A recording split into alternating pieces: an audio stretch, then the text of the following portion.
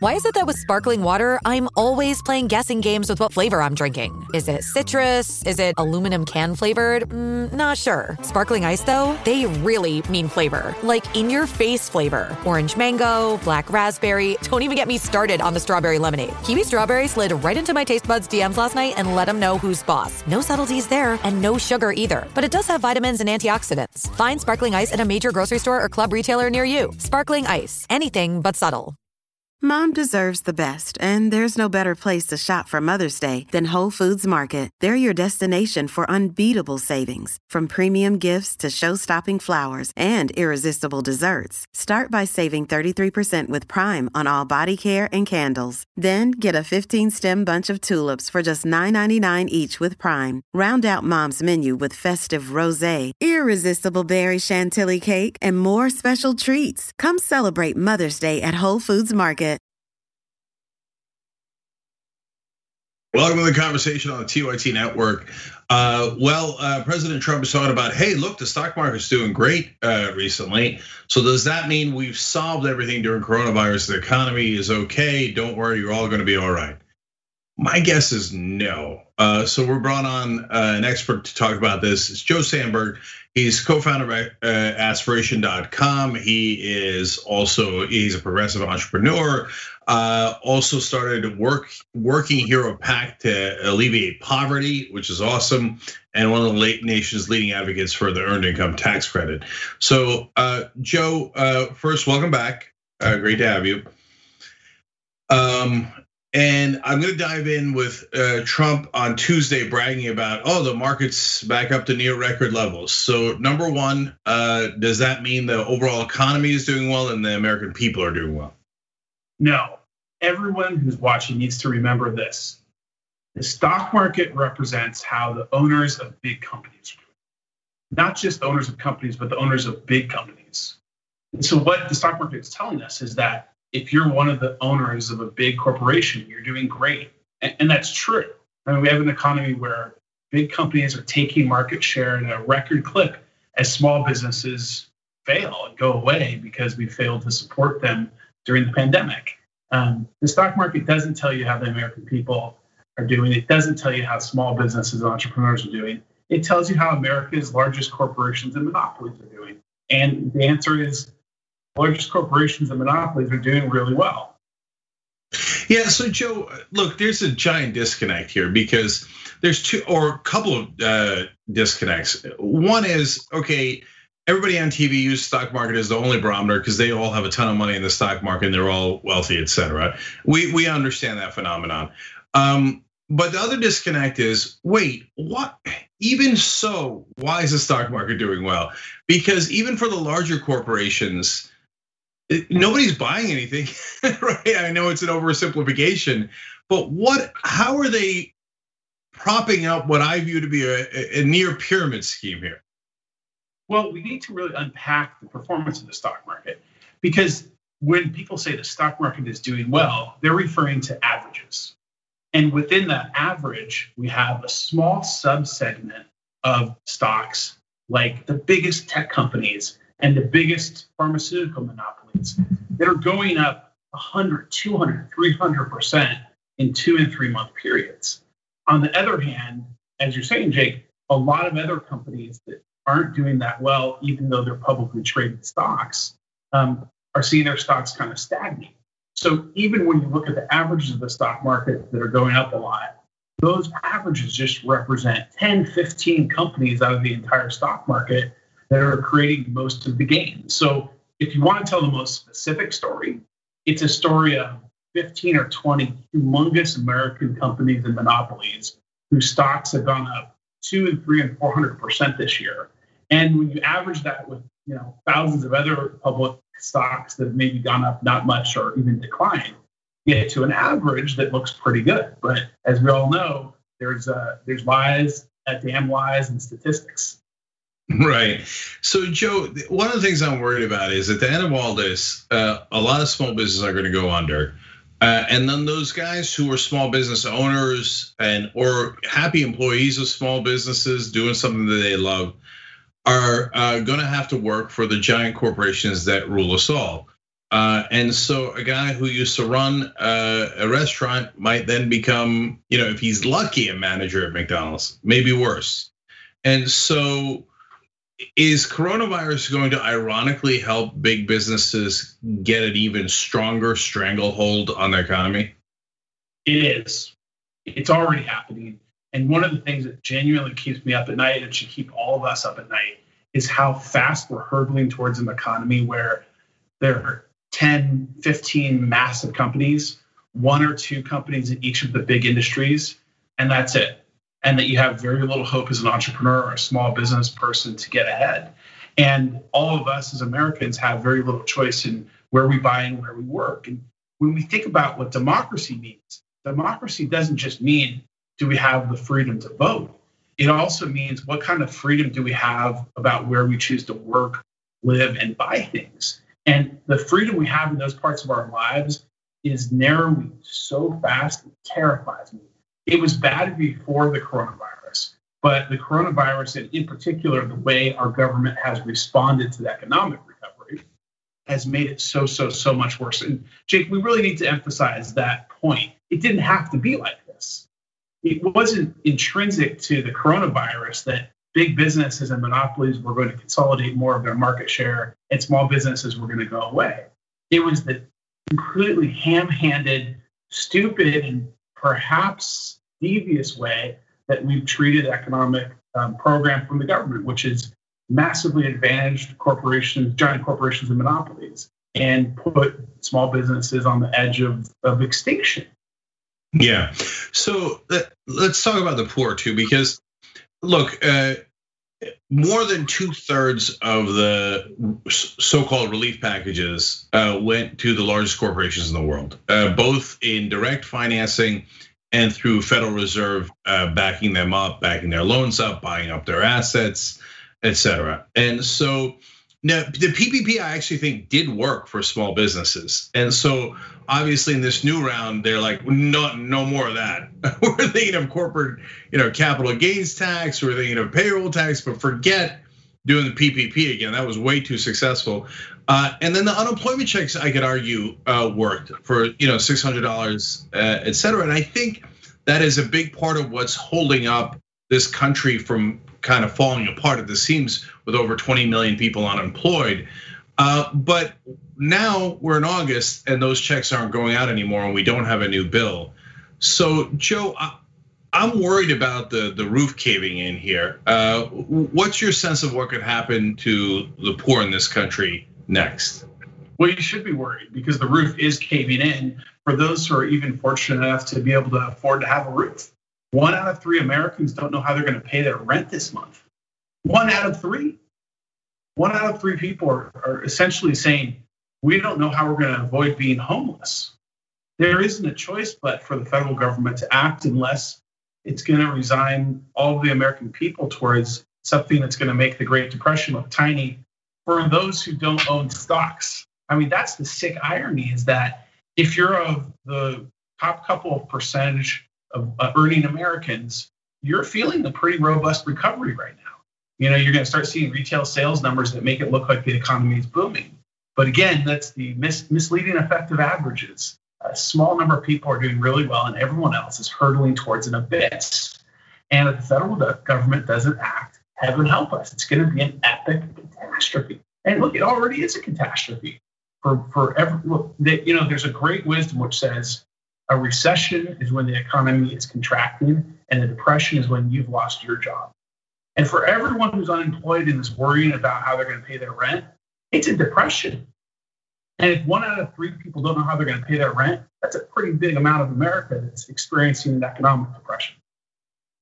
So what's your sense of what they're going to do with this bill and what should they do with it? Because like I said, some portions of earlier packages did work. And that's why the roof has not yet caved in. And that's good. We don't want it to cave in. We desperately don't want it to cave in. So what do they need to do going forward? And do you think they'll do it?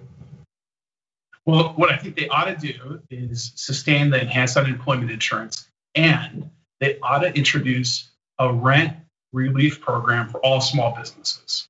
because that program will ensure that we don't have a tidal wave of small business failures.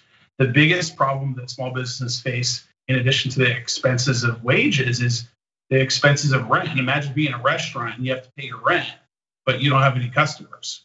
Well, so we need to ensure that those small businesses can make it through. Do I think that's going to happen?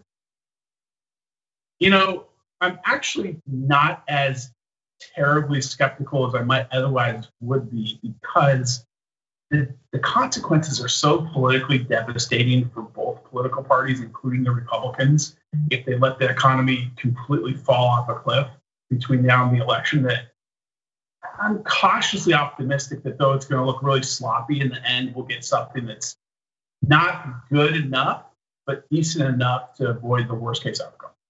Joe, you just triggered a thought there that I had not considered until just now. Look, we got to get this thing done ASAP, because if Joe Biden wins, Donald Trump loses, Mitch McConnell and the Republicans are going to immediately say no to everything involved in the recovery to blame the Democrats. They don't care about the poor or the middle class at all. And the top corporations already got trillions of dollars. So if Biden wins, they're going to turn off that faucet. How worried are you about that? Oh, I think you're absolutely right. If we don't win the Senate, and even if we do win the Senate, it's going to be challenging. But if Democrats don't win the Senate, it is going to be a heck of a tough couple of years ahead. They're going to stop everything that helps everyday people, because they're going to want the economy to be in the worst possible place so that they can win the White House back in 2024. And this is one of the sobering reminders for all of our viewers. The struggle doesn't end this November. It's ongoing. The moment that Biden wins, and we all hope he's going to win, the moment he wins, the Republicans are on to fighting 2024 and 2022. Yeah, Joe Sanberg, one of the few leaders who is actually looking out for poor people in this country. There's a lot of talk about middle class, not a lot of delivery, but almost no talk left of poor people. So, it's a pleasure to have you on, people like Reverend William Barber on, because as you both point out, 40% of the country can now, even higher, can't survive a $400 blow, and that blow is imminent. So thanks for fighting the good fight, Joe. We really appreciate it. Thank you. All right, welcome back to the conversation. I've got two great guests for you guys. They're the directors of the movie The Swamp on HBO. You have got to check it out. Morgan Pehme and Daniel DiMauro join us now. So I want to dive right in. Morgan, let me start with you. First of all, in the movie, you're following 3 Republican congressmen, and they are doozies. Matt Gaetz, you've got Thomas Massie and Ken Buck. They're all very conservative, and they claim that they want to get rid of the swamp. Now, I'm progressive. I don't believe them at all. I've never believed them. I think they're totally full of crap. That's my bias going in, but I want to believe them. That's the part people might be surprised by, because at some point we've got to come together to get money out of politics. Otherwise, this is going to get corrupted forever. So I know this is a tough question because you guys got access to them and I'm sure developed some sort of relationship with them, but I'm going to get to the punchline immediately. Are they full of crap, or do they actually want to get money out of politics? Well, Cenk, I mean, we are Bernie Sanders supporting progressives, so we were as skeptical as you were. But in fact, what drew us to these members is that they were willing to speak so candidly about the systemic corruption that is at the heart of Congress right now. And we thought maybe this is an opportunity for people across the political spectrum. If we don't come together on any other issue, at least we can come together on this idea of rooting corruption out of our politics. And I do believe that they are genuine in terms of their own commitment to reforming Congress, because it really is terrible serving in Congress when you're in this stranglehold by the corporations and the lobbyists and the big donors. But of course, they don't see the inherent hypocrisy of their support for Donald Trump, who has done more to deepen the swamp than any other president. So the answer to your question, Cenk, is it's complicated. Well, you see it in the movie too. All right, so and that's definitely true. So I actually want to show a piece of the movie. Ro Khanna's also in the movie, and Larry Lessig's in the movie. So this is really interesting the left and the right could one day potentially come together on this. Let's watch a clip, and then I want to come back and talk to you about more of this. The greatest challenge we face is not Republicans versus Democrats. It's reformers against those who want to maintain the status quo. And we got Republicans and Democrats in both groups. My view is we need a more progressive vision for America, but a vision is insufficient if you don't get things done. And I do think that there is an appetite among the newer generation of members of Congress to build broad coalitions. And we always have to listen to criticism from the other side and understand that they're representing a particular constituency in America and a particular perspective.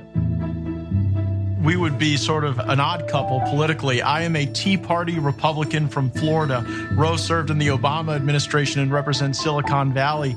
But folks like Roe, even who maybe don't hold my ideology or my view on every subject, understand that this place has to change if we want to do right by the American people.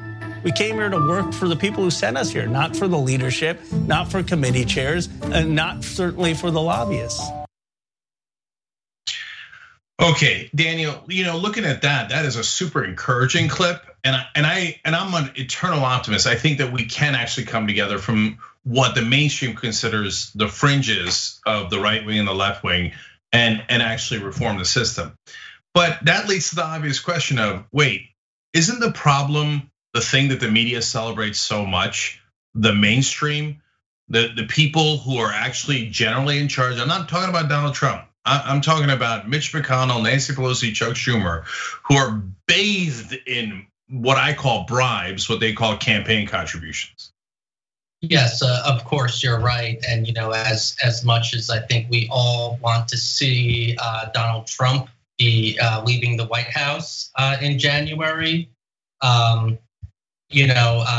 Biden wants return to normalcy, which of course means just the corporations and complete control of the government.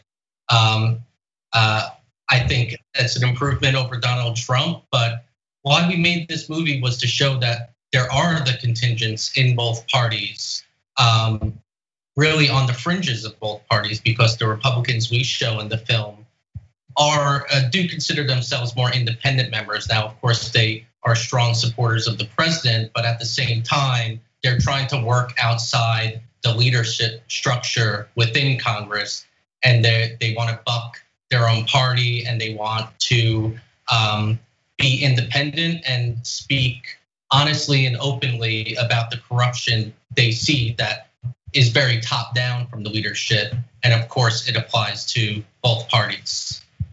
So Morgan, that leads to the next somewhat obvious question, and the reason why I harp on it on the Young Turks all the time. The problem is the media. So I get it.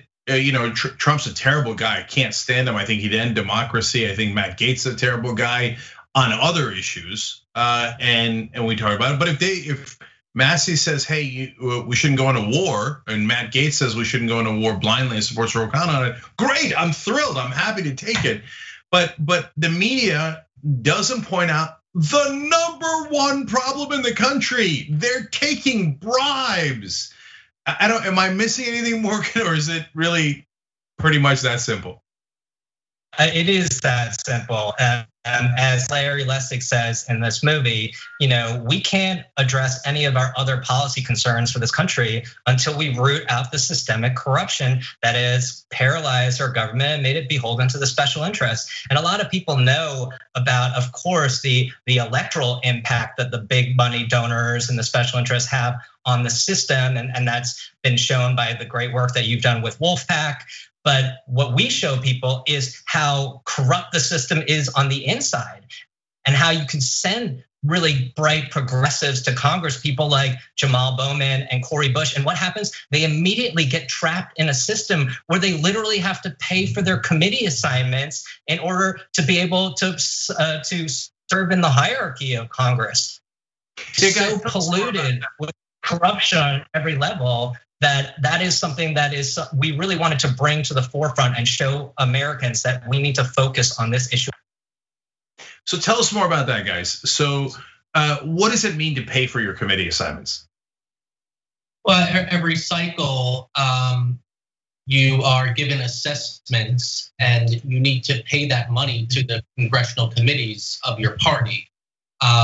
As we show in the film, we kind of trace the evolution of the modern Congress back to Newt Gingrich's tenure as Speaker of the House, where he really consolidated all of the power within the Speaker's office so the Speaker could control everything. And one of those things that he controlled was committee assignments.